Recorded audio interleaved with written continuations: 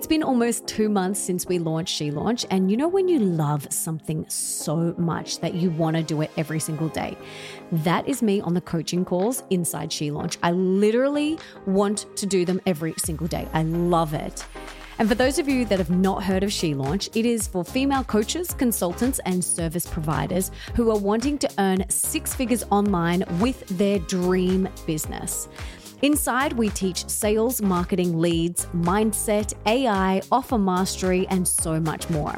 We also have just launched the She Launch CRM. Yep, we have our very own amazing CRM now, which I'm so excited about.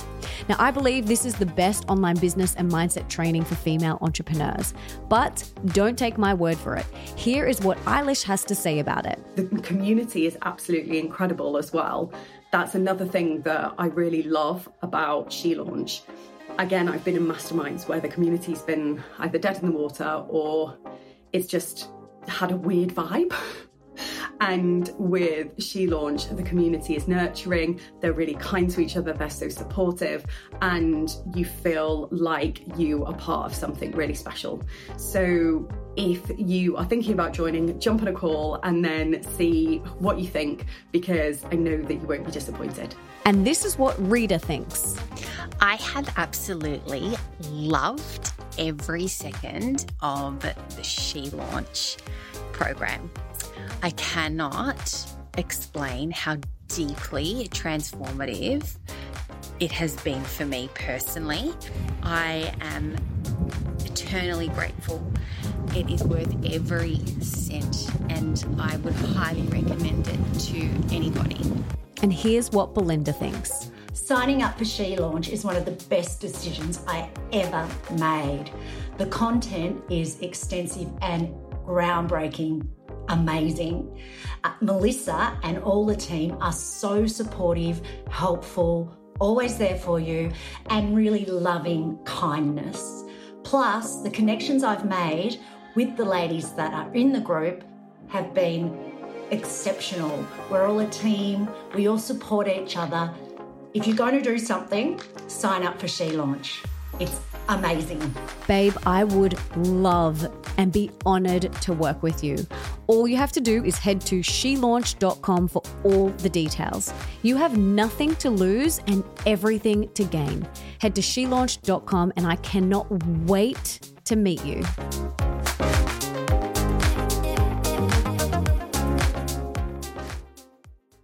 This is episode number 303 with Dr. Neal Barnard. Welcome to the Melissa Ambrosini Show. I'm your host, Melissa, best-selling author of Mastering Your Mean Girl and Open Wide. And I'm here to remind you that love is sexy, healthy is liberating, and wealthy isn't a dirty word. Each week, I'll be getting up close and personal with thought leaders from around the globe, as well as your weekly dose of motivation so that you can create epic change in your own life and become the best version of yourself possible. Are you ready, beautiful? If you want to listen to my episodes one day earlier than they are released anywhere else, you have to download the app Himalaya and follow my show. Himalaya is free, super easy to use, and has every podcast you can think of. I love that you can leave comments under each episode and even create episode playlists. Make sure you check it out today.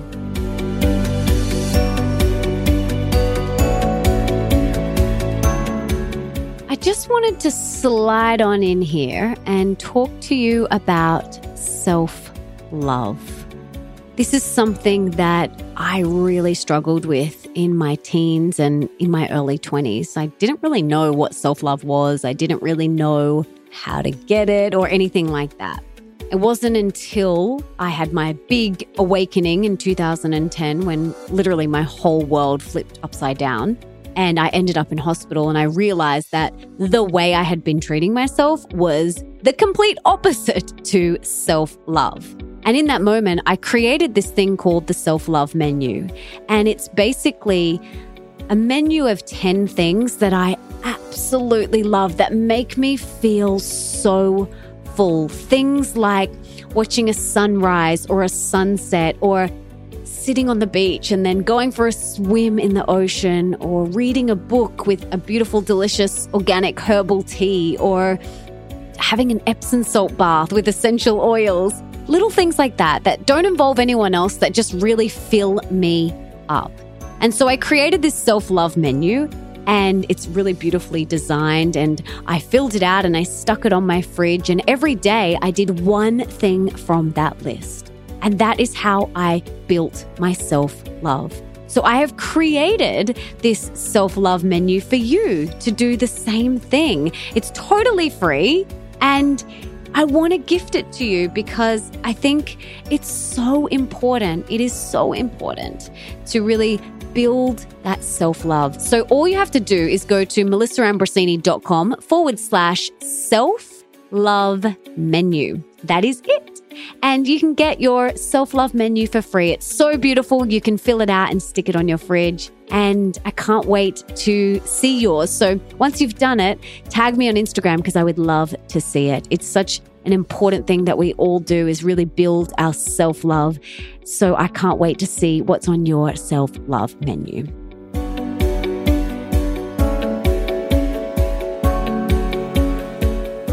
Dr. Neal Barnard is a professor of medicine at the George Washington University School of Medicine in Washington, D.C., and president of the Physicians Committee for Responsible Medicine. He has led numerous research studies investigating the effects of diet on diabetes, body weight, and chronic pain, including a groundbreaking study of dietary interventions in type 2 diabetes funded by the National Institutes of Health that paved the way for viewing type 2 diabetes as a potentially reversible condition for many patients, which is so awesome. This is groundbreaking.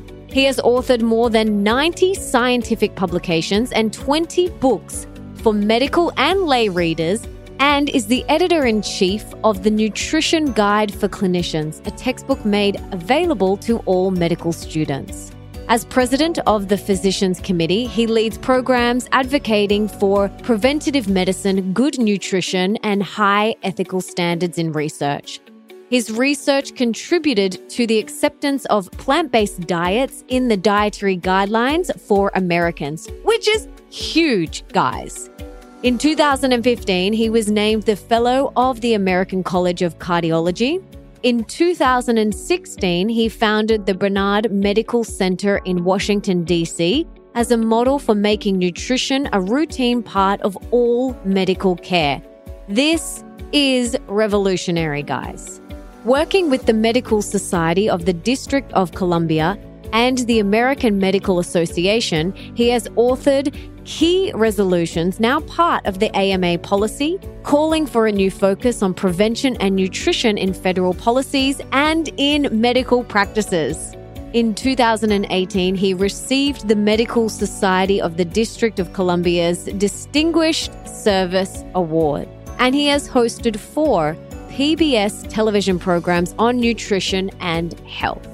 And in this episode, we chat about the life-changing experience that turned him vegan on the spot. This story is jaw-dropping.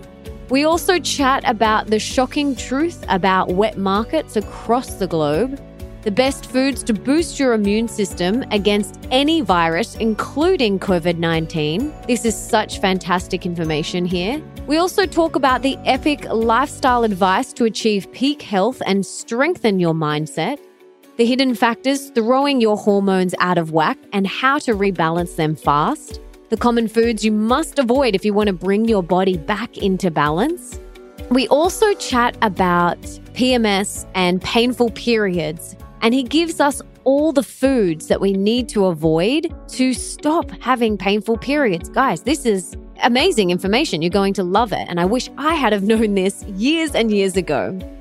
We also talk about how animal products could be affecting your fertility and how to ramp up your odds of falling pregnant. And we talk about the ideal foods for fertility and pregnancy to ensure you and your baby are as epically healthy as possible. Plus, we chat about so much more. He is a beautiful man, kind, humble. I cannot wait for you to listen. But before we dive in, I want to read the review of the week. And this week, It's a 5-star review from Katerina Bozzi, and it is called My Favorite Podcast and Such Amazing Meditations. And she says, "Hey, beautiful, I just wanted to say thank you for gifting us with your podcasts each week, each Monday and Thursday. I listen to every episode and always get so much from each one, even if I thought I wouldn't be interested in that topic. I listen to your anxiety-easing meditation every morning when I wake up. I can't start my day without it. I love it.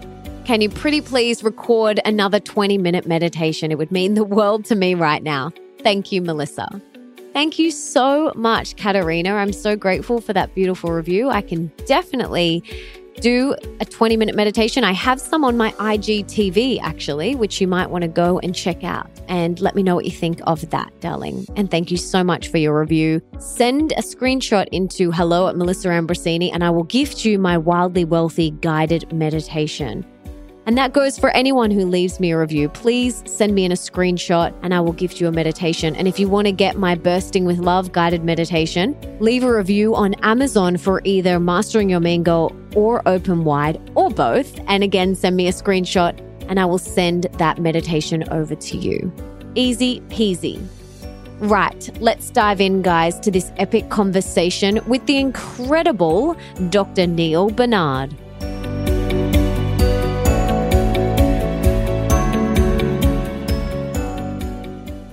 Neal, welcome to the show. I'm so grateful to have you here. But before we dive in, can you tell us what you had for breakfast this morning? Sure, although I'm supposed to say something normal, like a big bowl of porridge oats or something like that and some veggie sausage. But actually, I didn't have either one of those. I started off with some grilled tofu, and then I had, believe it or not, some steamed broccoli with soy sauce and ginger.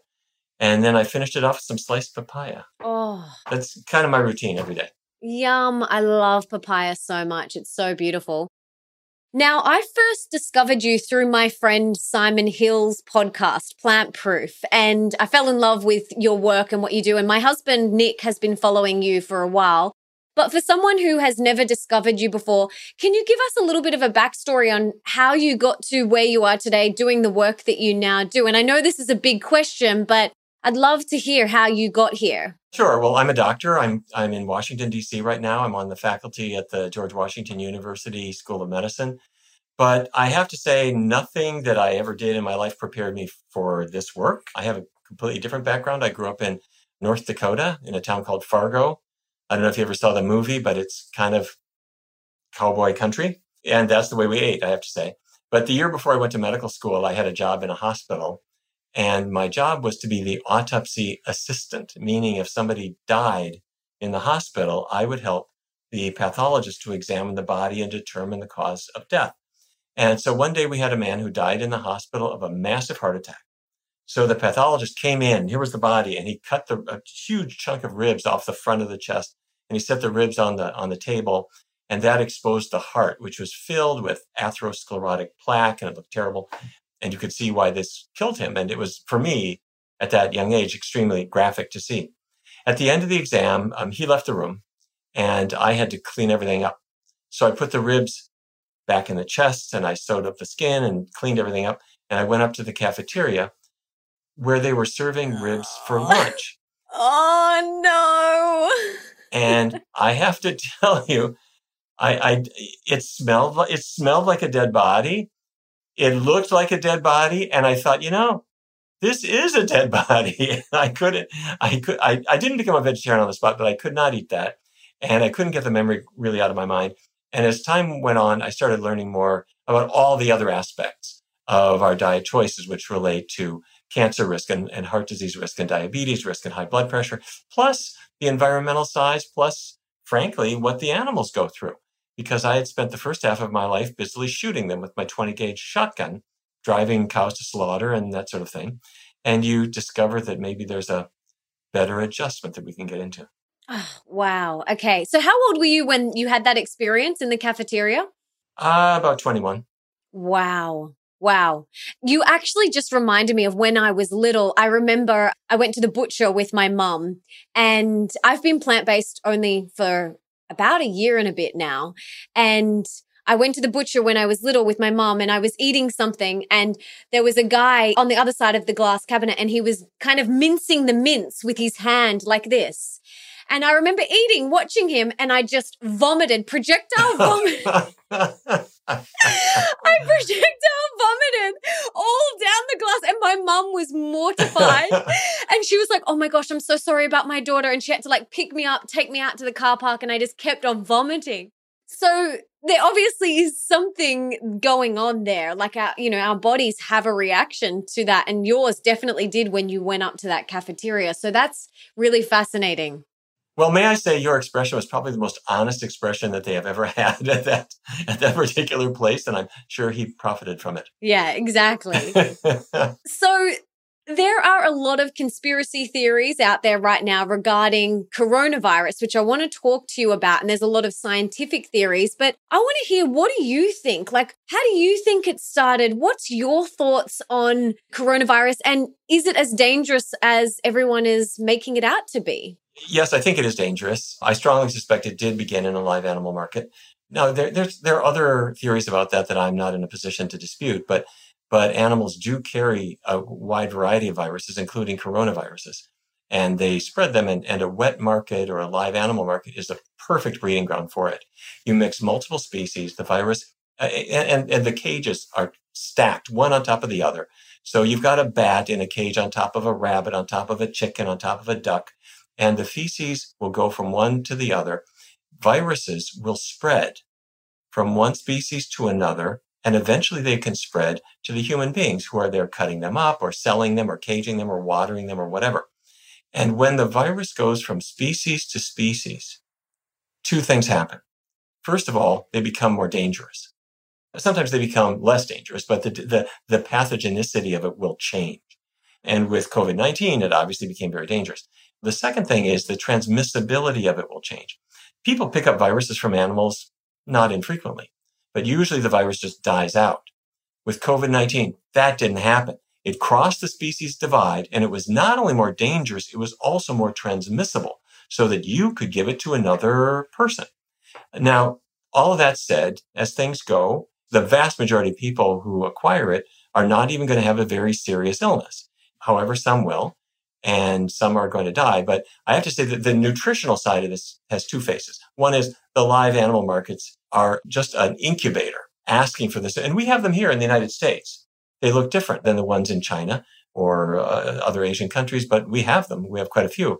The second part of nutrition is that the difference between catching the virus and getting over it versus catching the virus and dying is these underlying conditions. If you are obese, if you have diabetes, if you have hypertension, if you have asthma, in all of these cases, you are much more likely to end up in the intensive care unit on ventilation or to die. And these are not just things you're born with. These are states that can change. So if my blood pressure is up, I can bring it down. If my diabetes is back control, I can improve it. And the key to that is what we eat. And that's where a plant-based diet comes in, because it is the best artillery to knock out those underlying conditions that make you vulnerable to it. Yes, let's talk about that. Let's talk about the diet and even some of the lifestyle factors that can really contribute to boosting our immune system and protecting us from not just this virus, but any virus. So what are like some of the common foods that we can add into our life, and then also some of the lifestyle choices that we could also add into our life to really boost our immune system and protect us? Great. First of all, just a couple of generalities. When people eat fruits and vegetables in general, for whatever reason, their immunity does seem to be stronger. When I say immunity, I mean your white blood cells. So you draw a blood sample. The red blood cells are just there to carry oxygen.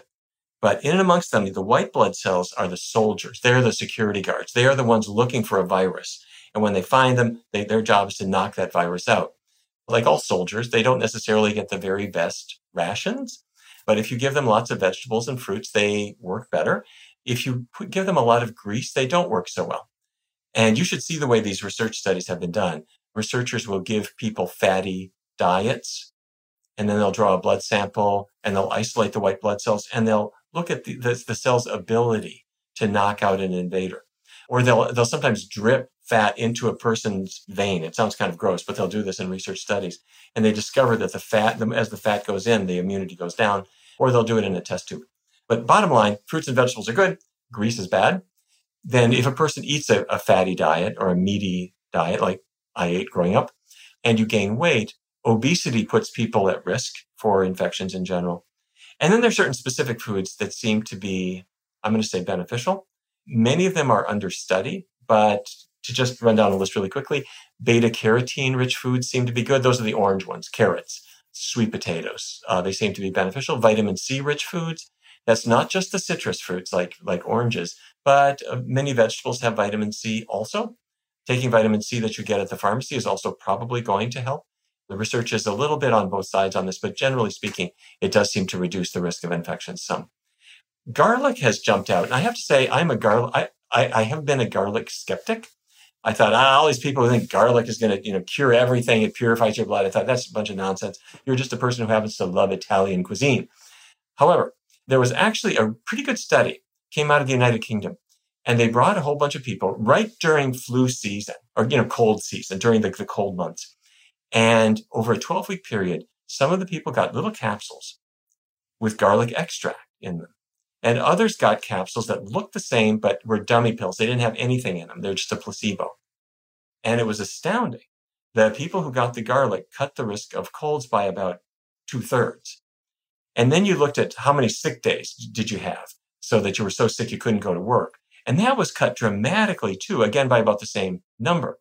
Now, the downside of the study was funded by a garlic center that wants to sell these supplements. And I got to tell you, that's a big problem you have in this whole area. The blueberry studies are funded by the blueberry industry. I'm going to give a little bit of a pass to this garlic study because even though it was funded by people with an economic interest in it, it was a very well done study and it was a randomized trial and it was really quite large. So if I had to bet, I'm going to say that it's not a bad idea at the end of this broadcast to go and saute up some garlic and put it on some bread and shove it down your gullet. It'll probably help you. Okay, what else? So we've got some fruits and vegetables, beta carotene, garlic. What else? Yeah, and vitamin C is certainly a good thing. People are looking at whether mint might be helpful and whether onions might be helpful. Onions, keep in mind, they're a relative of garlic. So that whole group is from garlic to onions to shallots to scallions. They all seem to be helpful, perhaps in their own ways. So those are a few things. Let me mention just a couple of really obvious things. COVID-19 is a respiratory virus.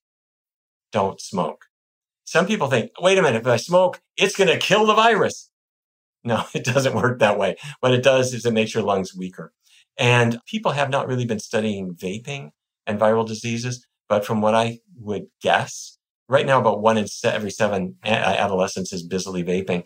And my guess is that it irritates the bronchi and lungs as well. And we're better off not doing that either. Ooh, that's really such an important thing to bring up because, vaping has become incredibly popular today. So that's a really important thing to bring up. So thank you for that. What other lifestyle factors or any other foods would you recommend to really boost our health? A couple of things that are mixed. The question of alcohol comes up a lot. And does alcohol help knock out this virus? And I got to say, alcohol works externally. So if you've got some virus on your hands and you wash it with some rubbing alcohol, it will definitely kill it. But if you drink alcohol, it doesn't seem to help. And I'm sorry to say that much as everyone loves a party, alcohol does have some downsides. It increases breast cancer risk and colon cancer risk in a stepwise direction. Let me mention lacing up your sneakers. If you exercise, it does seem to help. But a lot of people wonder what exercise will do for their immunity. And many people have the idea that exercise might actually hurt their immunity because let's face it, you're pounding your body, you're really working it hard, and you feel exhausted and you feel like you need to rest afterwards. So people have thought exercise must harm their immunity. Bolstering that position are some studies from quite a number of years ago showing that when people are real serious exercisers and they exercise a lot, they might actually seem to have somewhat more colds than other people. However, I have a little different theory. I am suspecting that exercise overall is good for immunity. And the reason I say that is it makes your body temperature go up. And an elevated body temperature makes viruses unable to thrive. That's the reason your body mounts a fever. when you get an infection, your body mounts a fever. That's not the virus making a fever. That's your body's reaction, because viruses can only live in a narrow temperature band. So fever is good. So why do people who run, in some cases, get more colds than other people? I think it's because they go out underdressed. They go out and it's a cold winter morning and they say, I'm going to warm up in about 20 minutes. But for the first 15 or 20 minutes of their run, they are freezing. And then by the time they get home, they're hot and sweaty. But my advice to runners is stay warm the whole time. Wear a jacket if it's a cold morning and take the jacket off halfway through your run if you need to. Don't let your body get chilled. Now, I know that sounds like very grandmotherly advice, but I think it is a good idea to avoid a chill. Yes, so many great things that we can be doing, so many great foods and lifestyle factors that we can all implement. And it's simple stuff. Like, it's not rocket science. It's very simple, basic stuff that if we just started to add more of those foods into our diet and then, added some of those lifestyle factors in and then maybe removed some of them like the vaping and the smoking, it can really take our health to the next level. So thank you for sharing those. And I totally agree.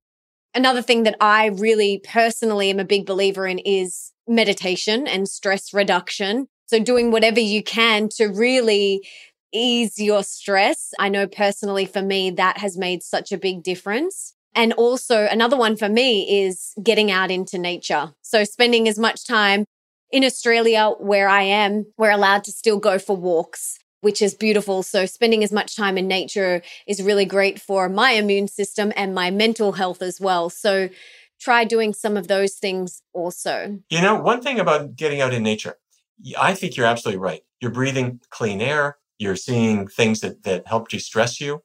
And when a person's out in nature and had a beautiful walk, you are much less likely to want to race home and have a big bowl of ice cream and a beer. When you've had a nice, satisfying experience like that, you want to take better care of yourself. There's one other thing. On a nice sunny day, the sunlight on your skin makes vitamin D. And vitamin D is also an immune booster as well. Yes, absolutely. And I feel like very lucky to live in Australia. We have beautiful weather, especially where I am. It's really beautiful still. It's gorgeous weather. So getting out into that is just the best soul medicine for me. Okay, let's switch gears now. Let's talk about your latest book, Body in Balance. You talk a lot about hormones. And I love this topic. I've had so many people on the show talk about hormones. I want to hear your perspective on them because I know that when your hormones are all humming along really beautifully, you're going to be healthier. You're going to be more happy. So, we know the things that, maybe people don't know the things that imbalance their hormones. So maybe we can talk about what are the things that are causing them to be out of balance and then how can we get them back into balance so that we are operating as the best, happiest and healthiest version of ourselves. Well, I have to say, for me, this started completely accidentally. I was sitting here at my desk and the phone rang, and it was a young woman who said, Dr. Barnard, I can't get out of bed. She had menstrual cramps. Now, for maybe 1 in 10 women, cramps every month are bad enough that you're not going to work that day. And that was her situation. I said, well, I can give you some painkillers for a couple of days. But I started thinking, what can we do so that this doesn't happen again next month and the month after that, and the month after that, and the month after that? But as she was describing her experience, I suddenly remembered that years ago, researchers had looked at breast cancer patients. And bear with me because I want to show you the connection. We've known for a long time that breast cancer is fueled by estrogens, the female sex hormones. That they're made in the ovaries. They go in the bloodstream and they reach the uterus, they reach the ovaries, they reach the breast. These estrogens will fuel the growth of cancer cells.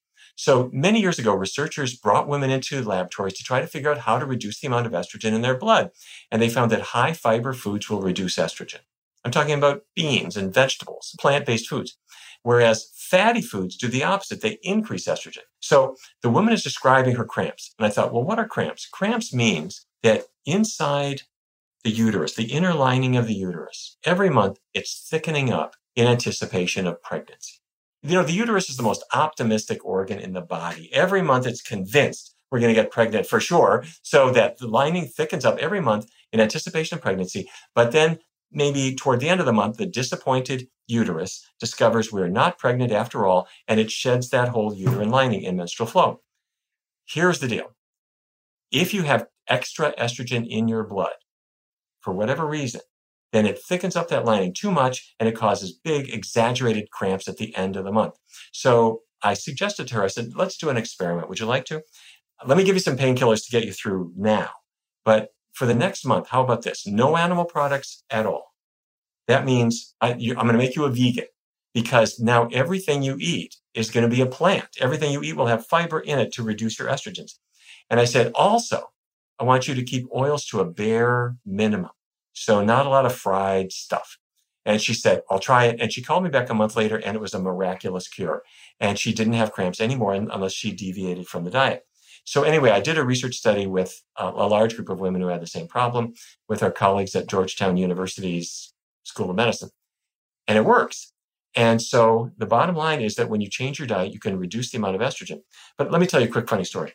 In the course of this study, we asked all of the women participants not to take estrogens or any kind of hormone pills because that would confuse the study. And so that meant if they were on birth control pills, since those are hormones, we said, if you're sexually active, use some other method, if you would. So one of the women in the study said, Dr. Barnard, you don't have to worry about me. I'm infertile. She said, my husband and I were evaluated years ago. Why couldn't we have a baby? It's not him. He's fine. It's me. I never ovulate. So I'm infertile. So we don't use a pill or anything. Don't worry. I don't take any pills. The second month that she was on this healthy, vegan, low-fat diet, she came into the center and she said, Dr. Barnard, I've got some bad news and some good news. And I said, well, what is it? She said, I'm pregnant.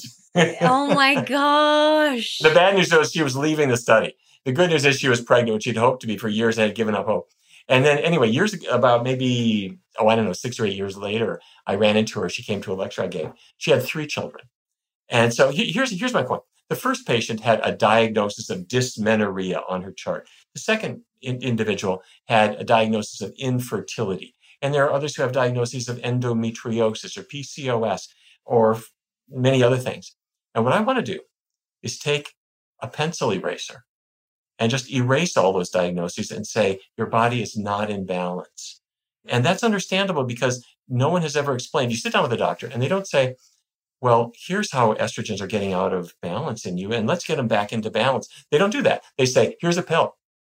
Here's a painkiller. If that doesn't work, I'll put you on a hormone balancing drug or whatever. And the doctors don't know how the foods get your body in balance. So anyway, the whole reason I wrote this book is I got so excited about the things that we could do. It's not perfect, but it helps so many people. So I want to talk about estrogens and testosterone and insulin for people who are teetering on the edge of diabetes. We can bring you back depending on what you eat, or a person who's got thyroid disease. Their thyroid is really sluggish, so they're feeling dumpy and their hair doesn't look right, their skin doesn't feel right, and they're gaining weight. All of these things have their roots in foods to one degree or another, and the most exciting thing in the world is to learn how the process goes, plug it into your life, and you reach a whole new level of health. It's really quite amazing how just changing your diet and lifestyle can bring your body back into balance. You know, these diagnoses of infertility, of diabetes, of thyroid issues. And I know for a lot of women as well, once you get that diagnosis, it puts so much fear into their body. And not only that, disappointment. Then it's this big label that they plaster across their forehead. Well, I'm infertile, or I've got PCOS. And then they carry that around, like that example of that woman that you just shared. But there is another way. And like you said, it's like, let's look at the diet. Let's look at the lifestyle factors, and then let's make some tweaks and then reassess. So I love that. But the problem is sometimes these are foods that we love. It's a little bit like a bad love affair. We may love cheddar cheese, but it doesn't love us back. I'll give you an example. Another young woman I described in Your Body in Balance. Her name is Catherine. She was in the U.S. Air Force. In fact, she was over in Iraq back a number of years ago. And when she got back to the U.S. after her tour of duty was finished, her friends said, okay, Catherine, what did you miss when you were overseas? She said, we never had macaroni and cheese. We never had, cheese sandwiches and things. So they made up for lost time. She started digging into all these cheesy things.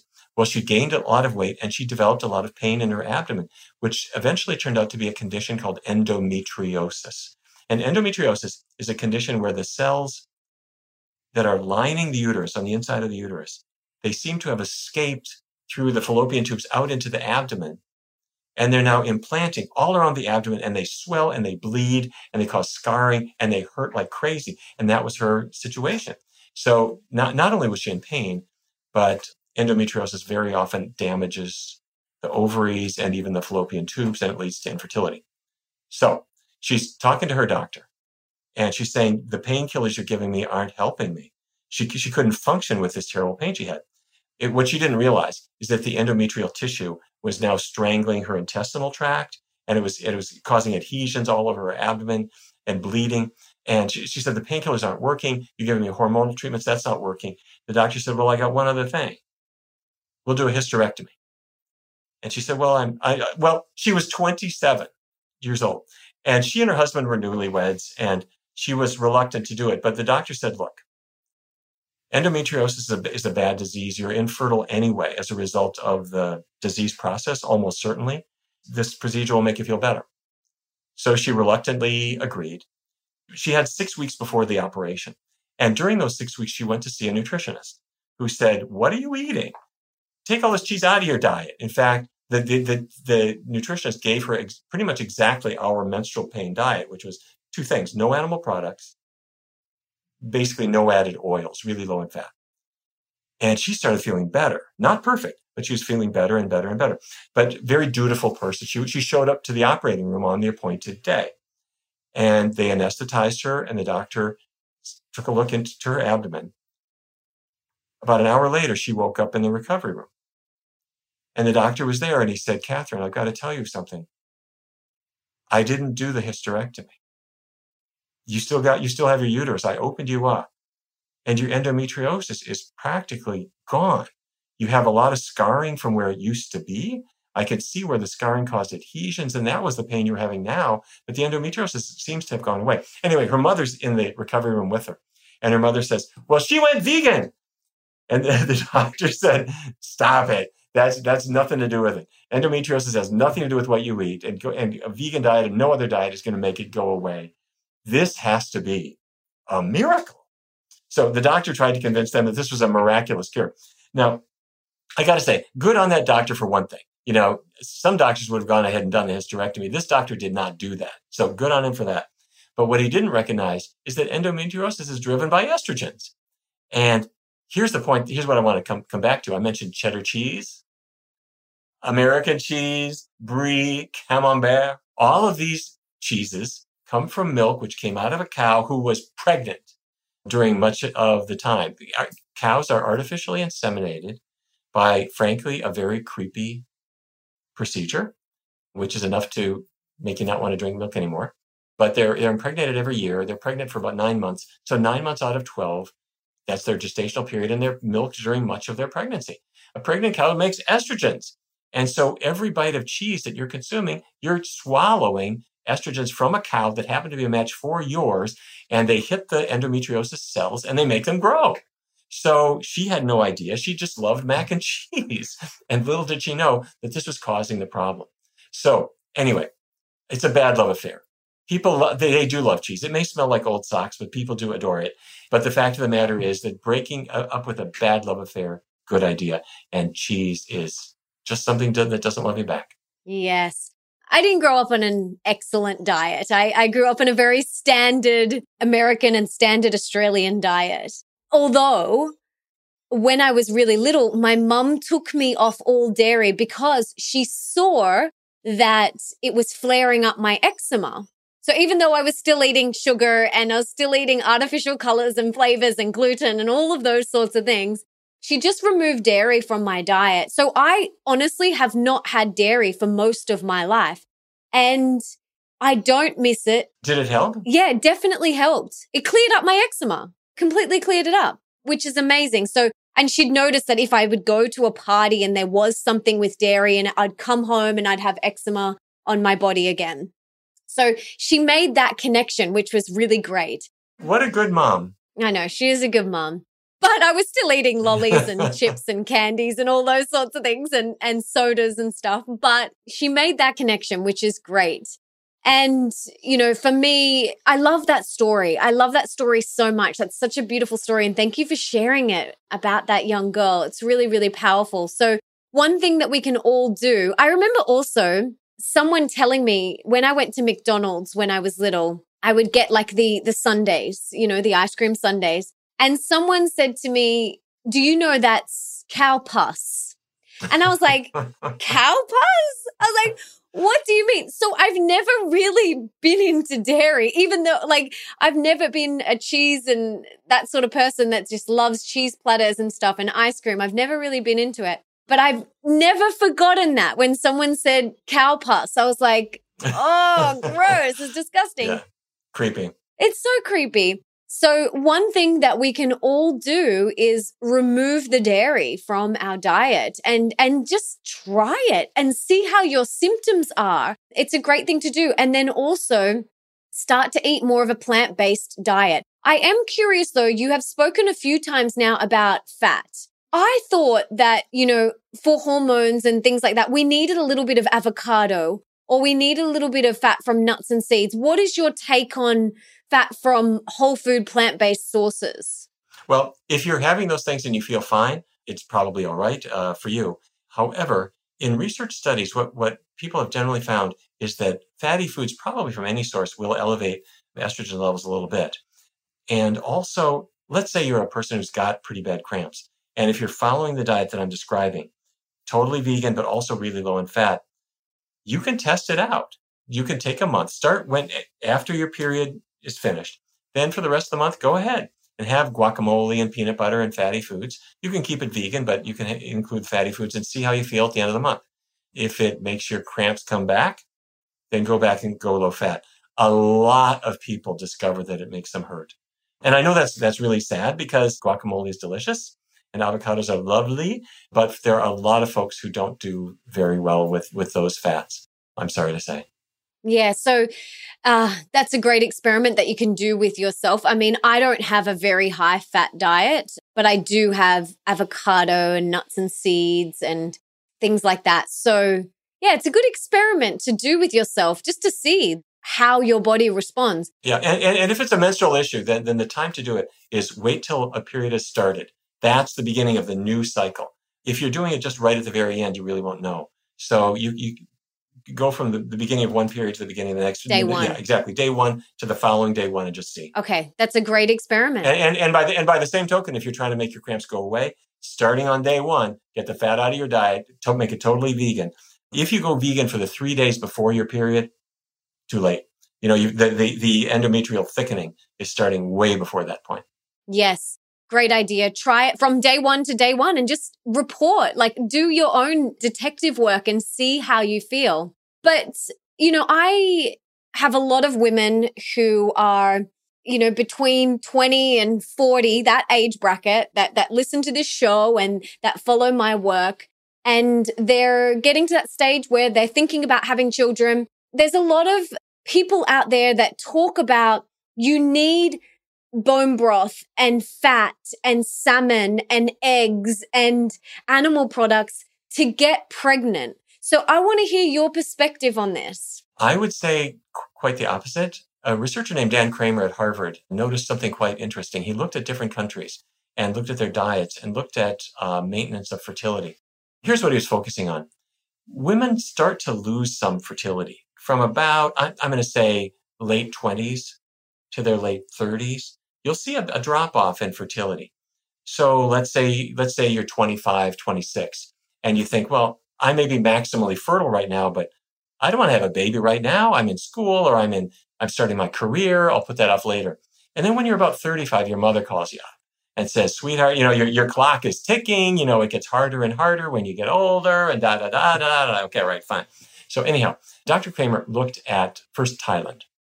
Thailand has a drop in fertility between the late 20s and the late 30s, and it's a drop of maybe about 25%. Then you look at, say, Brazil, a drop of about 50%. The United States, a drop of about 80%. I'm talking about a woman going from her late 20s through her late 30s has a drop of about 80% in her fertility. And then you fill in all the other countries and they follow that pattern. What's the difference? In Thailand, people don't eat ice cream and cheese, pizza, and things, at least not traditionally. It's more of a plant-based diet and not a big dairy culture. In the United States, it's dairy all over the place.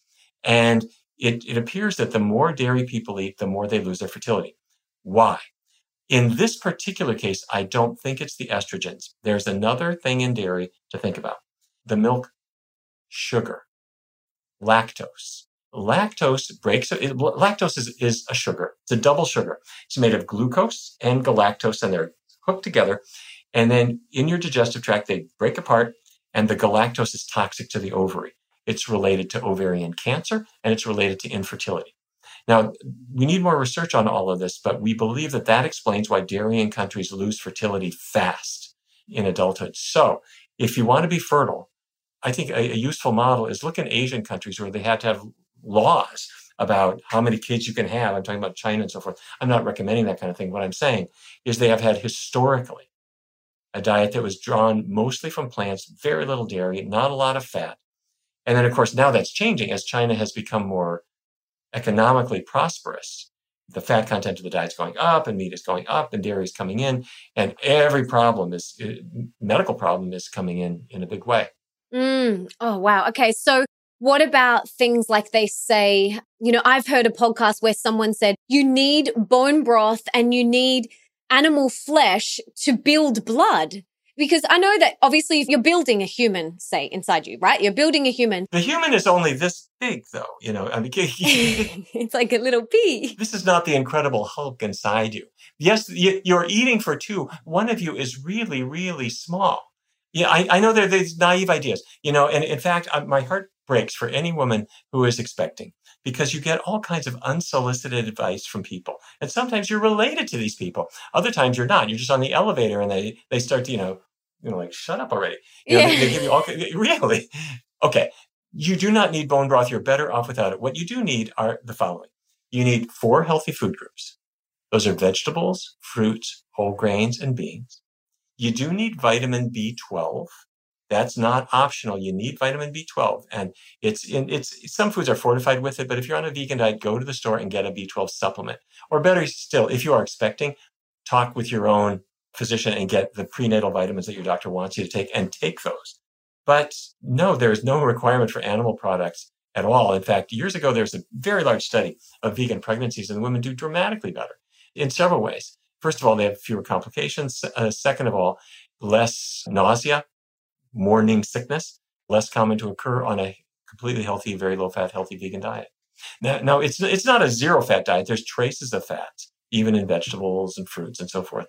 But eat those 4 groups, vegetables, fruits, whole grains, beans. Do take your B12 and any prenatal vitamins your doctor wants you to have. Yes, I love that. Thank you. One of my best friends, she's pregnant at the moment and she is plant-based. And so I was researching with her and talking to her about it, talking about blood building. We were looking at some Chinese medicine and looking at, there's a lot of people that say you need bone broth to build the blood and you need animal product to build the blood. And so we were like, okay, well, what are the plant-based options? And do you know what the number one thing came up? It was grains like oats and things like that. And then the other thing that was really fascinating, it was like stewed fruits is really blood building and good for the spleen, which I found really fascinating. So there are all these other things that you can do that are really great to just build your spleen and build your blood up that you can do whilst you're trying to get pregnant and then during your pregnancy. Let me make a pitch for green leafy vegetables also. If a person is drinking bone broth, what bone are we talking about? Did it come from a cow or a bull or a pig? A cow is a vegan. And so the cow built her bones. A bull built his bones, not from eating other cows, but from eating green leafy vegetables. They would call it grass, maybe corn. And hopefully you're not eating grass, but there's plenty of other perfectly delectable green leafy vegetables for you, whether it's broccoli or Brussels sprouts or kale and collards and all these things. And they have calcium. They have iron, lots of it. In fact, if you're eating a lot of green leafy vegetables, your iron intake is probably higher than that of a meat eater. And I know that sounds improbable. It's true. research studies have looked at vegans, and if they're eating lots of green leafy vegetables, they get a lot of iron. Now, it's what's called non-heme iron, which its absorption is different from iron from, say, meat. The absorption is lower if your body needs less iron, but the absorption is higher if your body needs more iron. It's the kind of iron that your body can really work with. So have plenty of green leafy vegetables. You're going to do fine, probably. Yeah, skip the bone broth. I love that. Thank you. Yeah, and we'll link to your book in the show notes because I think it's such an incredible book for everyone to read, to really have a better and deeper understanding of our hormones because they are so important, so important. And I've spoken about this on the show so many times about what the contraceptive pill does. And I was on it for so many years, not knowing. I didn't know. I went on it when I was 18. And we really do need to know how to balance our hormones and things that we can do to really make sure our entire system is just thriving. One last thing I do want to brag about, if you don't mind. This is the book, Your Body in Balance. And the thing I want to brag about is the recipes, because I didn't do them. They were done by Lindsay S. Nixon, who's the happy herbivore. And she sent me 65 recipes that go in the book. But when she sent them to me, she sent me a note that said, Dr. Barnard, I hope you like the recipes. They're easy, they're delicious, they're quick to make. But she said, the way of eating that you describe in the book cured my menstrual cramps too. So I thought, okay, that's validation. Wow. Oh my gosh, I can't wait to make some of the recipes. I'm so excited. They sound delicious. Okay, so I have a question. Besides your books, what is one other book that you would choose to go in the school curriculum of every high school around the world? Let's presume yours are already in the curriculum because they absolutely should be. What is one other book you would choose? It doesn't have to be health related. It could be spiritual or business. It could be anything. Just a book that's really impacted your life. I mean, there are millions of books, and I don't think I could pick a favorite, but I would encourage people to just find a voice that speaks to them. I mean, some people will read Dr. Ornish's books if they have heart disease, or Dr. Esselstyn has written very eloquently. Dr. John McDougall has done brilliantly on this, Rip Esselstyn as well. Michael Greger has some books that are really fun to read and give lots of detailed science. There are many, many others. My feeling is have a look, go to the library, put a whole bunch of them on the floor, sit down in the middle of them, find a voice that speaks to you, pick up that one. Yeah, beautiful. And we'll link to all of those incredible doctors that you just mentioned as well in the show notes so people can check them out. I've got lots of Michael Greger's books. I love them, and the recipes in there are so good. Delicious. Okay, so I would love to hear now, how do you prime yourself for the day? Can you kind of walk us through? I love hearing about how incredibly successful people start their day and if they have a morning routine. Can you kind of talk us through some of your success principles? Well, I wouldn't presume to call myself a successful person. I mean, we keep working at these things. I guess we've certainly done quite a few things over time. But I get up early every day, and I also go to sleep early as well. I guess that's isn't that some old truism that you're supposed to be early to bed, early to rise? Well, I actually do that. Yeah, that's me. So 10 o'clock at night, I go to sleep. I just always do, even if my work isn't done. And if I get up early the next morning, I always do better. I always have breakfast. I'm an impatient person, so I don't cook anything, especially gourmet, but I always make sure I have a good fresh breakfast and never skip meals. And I take time for some hobbies that I'm into as well, not that I never ever have quite enough time for those things, but there are certain things that I do to chill. Beautiful. And then what does your day on a plate kind of look like? Will you have any snacks between lunch? And then what will you eat for lunch? And then do you have any afternoon snacks? And what's like a typical day on your plate? I know no 2 days are ever the same. Yeah, that's right. It's never quite the same, but a typical thing for me, lunch is quite often a Mexican style lunch. It would be like a bean burrito with some jalapenos. Jalapenos are filled with vitamin J, as you know. Wink. That's a joke. There's no such thing as vitamin J. Okay. That to me is maybe a little bit of a heavier meal. And so for dinner, I like it lighter. I might often have some like vegetarian sushi, like a cucumber roll or asparagus roll or sweet potato roll and miso soup and things like that. If I went out, it would probably be Italian or Chinese or something. Oh, lovely. Beautiful. Okay. I've got 3 rapid fire questions for you now. Are you ready? I'll do my best. What is one thing that we can do today for our health? Just one thing that everyone can start today. I guess if I say throw out the animal products, that might sound a lot. But what I would do is I would just make a date with yourself to schedule a 3-week test drive of not eating animal products and get ready for it and just see how it goes without any long-term commitment at all. Beautiful. I love that. So easy to do. And yeah, I'm excited for everyone to try it. Okay, next one. What is one thing that we can do for our wealth? So more abundance in all areas of our life. I have to say, I think it's important to recognize that life is short and life is fragile. And many people struggle just to get through the day, and the animals around us are struggling in their own way. So I think the thing that we could do to enrich ourselves the most is to be generous to others. I think there's no substitute for that, and you'll get back far more than you give away. Absolutely. Beautiful. And what's one thing that we can do for more love in our life? I think it really helps to try, as a person who doesn't feel like a wizard on any of these things, but I found that it really helps enormously to try very much to put yourself in another person's shoes. Even a person who is being angry or seemingly petty or whatever, I often try to understand how they got in that situation. I remember once I was at a restaurant, and the person serving me was really just rude and annoying, and I could see another table, they got into it with her. And it was like, why couldn't you, be more polite or whatever? And she came over to me like, what are you going to have? And I said, I'll bet you're feeling pretty stressed right now. And in other words, I didn't get into it with her. I was just trying to imagine what she was feeling. And she said, I said, I bet you're feeling really stressed. She said, you said it.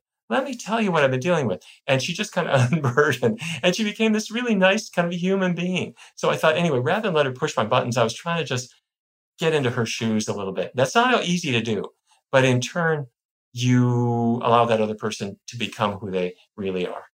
Yeah, beautiful. I love that. So nice. Thank you for sharing that. They're great tips and things that we can all do today. So I love that so much. This has been so informative and really powerful so far. Is there anything else that you want to share? Any last parting words of wisdom or anything that you wanted to talk about that I didn't get to ask you about? I'll tell you a little fun thing. When I was a little kid, growing up in Fargo, my parents thought that any civilized person ought to play musical instruments. And so I did not like classical music, but I was forced to practice the piano and the cello and all that kind of stuff. And so I carried music with me all the way through into my adulthood. And so to this day, I actually have a band, and it has a function that can serve in a useful way. There are some people you can reach through their head. There are other people that you can reach through their heart. And if you go on to YouTube and you look up Carbon Works, it's my band, and it has the world's greatest musicians in it. And some of the songs have animal images in them, and my hope is that they'll melt your heart. Oh my gosh, I was not expecting you to say that at all.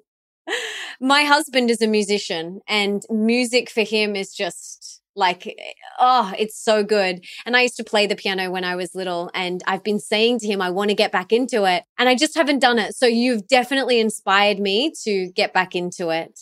So thank you for that. Great. We'll have a look. Yeah, I will definitely. We'll link to it in the show notes as well, for sure. This has been so informative. This has been incredible. Thank you so much, Neal, for all of your wisdom, for all the work that you do in the world. We are truly grateful. We will link to everything in the show notes. My last question is, you give so much. You are of service to so many people. You help so many people. And I'm a big believer in service. So I want to know how I and the listeners can serve you today. How can we give back to you? Well, thank you. I appreciate that. And the thing that I'm particularly grateful to you for is that you reach people with information, with inspiration, and you'll never know how many people's lives you've saved, but I guarantee you saved lots because you've inspired them to try things for themselves. And that's, I guess, is my message for everybody, is once we learn some useful things, we can't keep them to ourselves. We've got to make some noise and change the world to the extent that we can.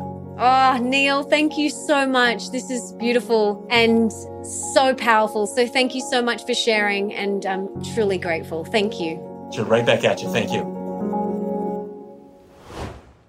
I loved this conversation so much, specifically the stuff on hormones and cramps. Because sometimes I do get cramps, not all the time, but for me, it's really related to stress. So I'm going to try some of the things he has recommended, and I hope you got a lot out of this episode. If you did, please subscribe and leave me a review on iTunes or in your podcast app, because that means that we can inspire and educate even more people together. And it also means that you could potentially be the review of the week for next week, which is pretty awesome. Don't forget to email me in a screenshot of your review to hello@melissaambrosini to get your Wildly Wealthy guided meditation as a little thank you gift from me. Also, come and follow me on Instagram @melissaambrosini and tell me your top key takeaways from this episode. I love reading them all and hearing what you guys get out of the show. And for everything that Neal and I mentioned in today's episode, you can check out in the show notes, and that's over at melissaambrosini.com/303. And you can also listen to all my other episodes there too. And before I go, I just wanted to say thank you so much for being here, for wanting to be the best, the healthiest, and the happiest version of yourself, and for showing up today for you. You rock. Now, if there's someone in your life that you can think of that would really benefit from this episode, I think every single human being could benefit from this episode, please be an angel and share it with them right now. You can take a screenshot, share it on your social media, email it to them, text it to them, do whatever you've got to do to get this in their ears.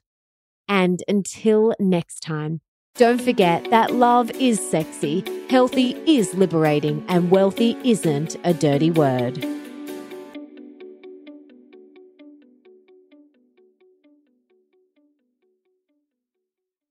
Before I go, don't forget, if you are a female coach, consultant, or service provider wanting to take your business to 6 or 7 figures, check out SheLaunch. All you have to do is head to shelaunch.com, watch the free training on that page, and book in your free call. That's shelaunch.com. Head there right now, and I cannot wait to meet and work with you and take you and your business to the stars. Now is the time, my friend.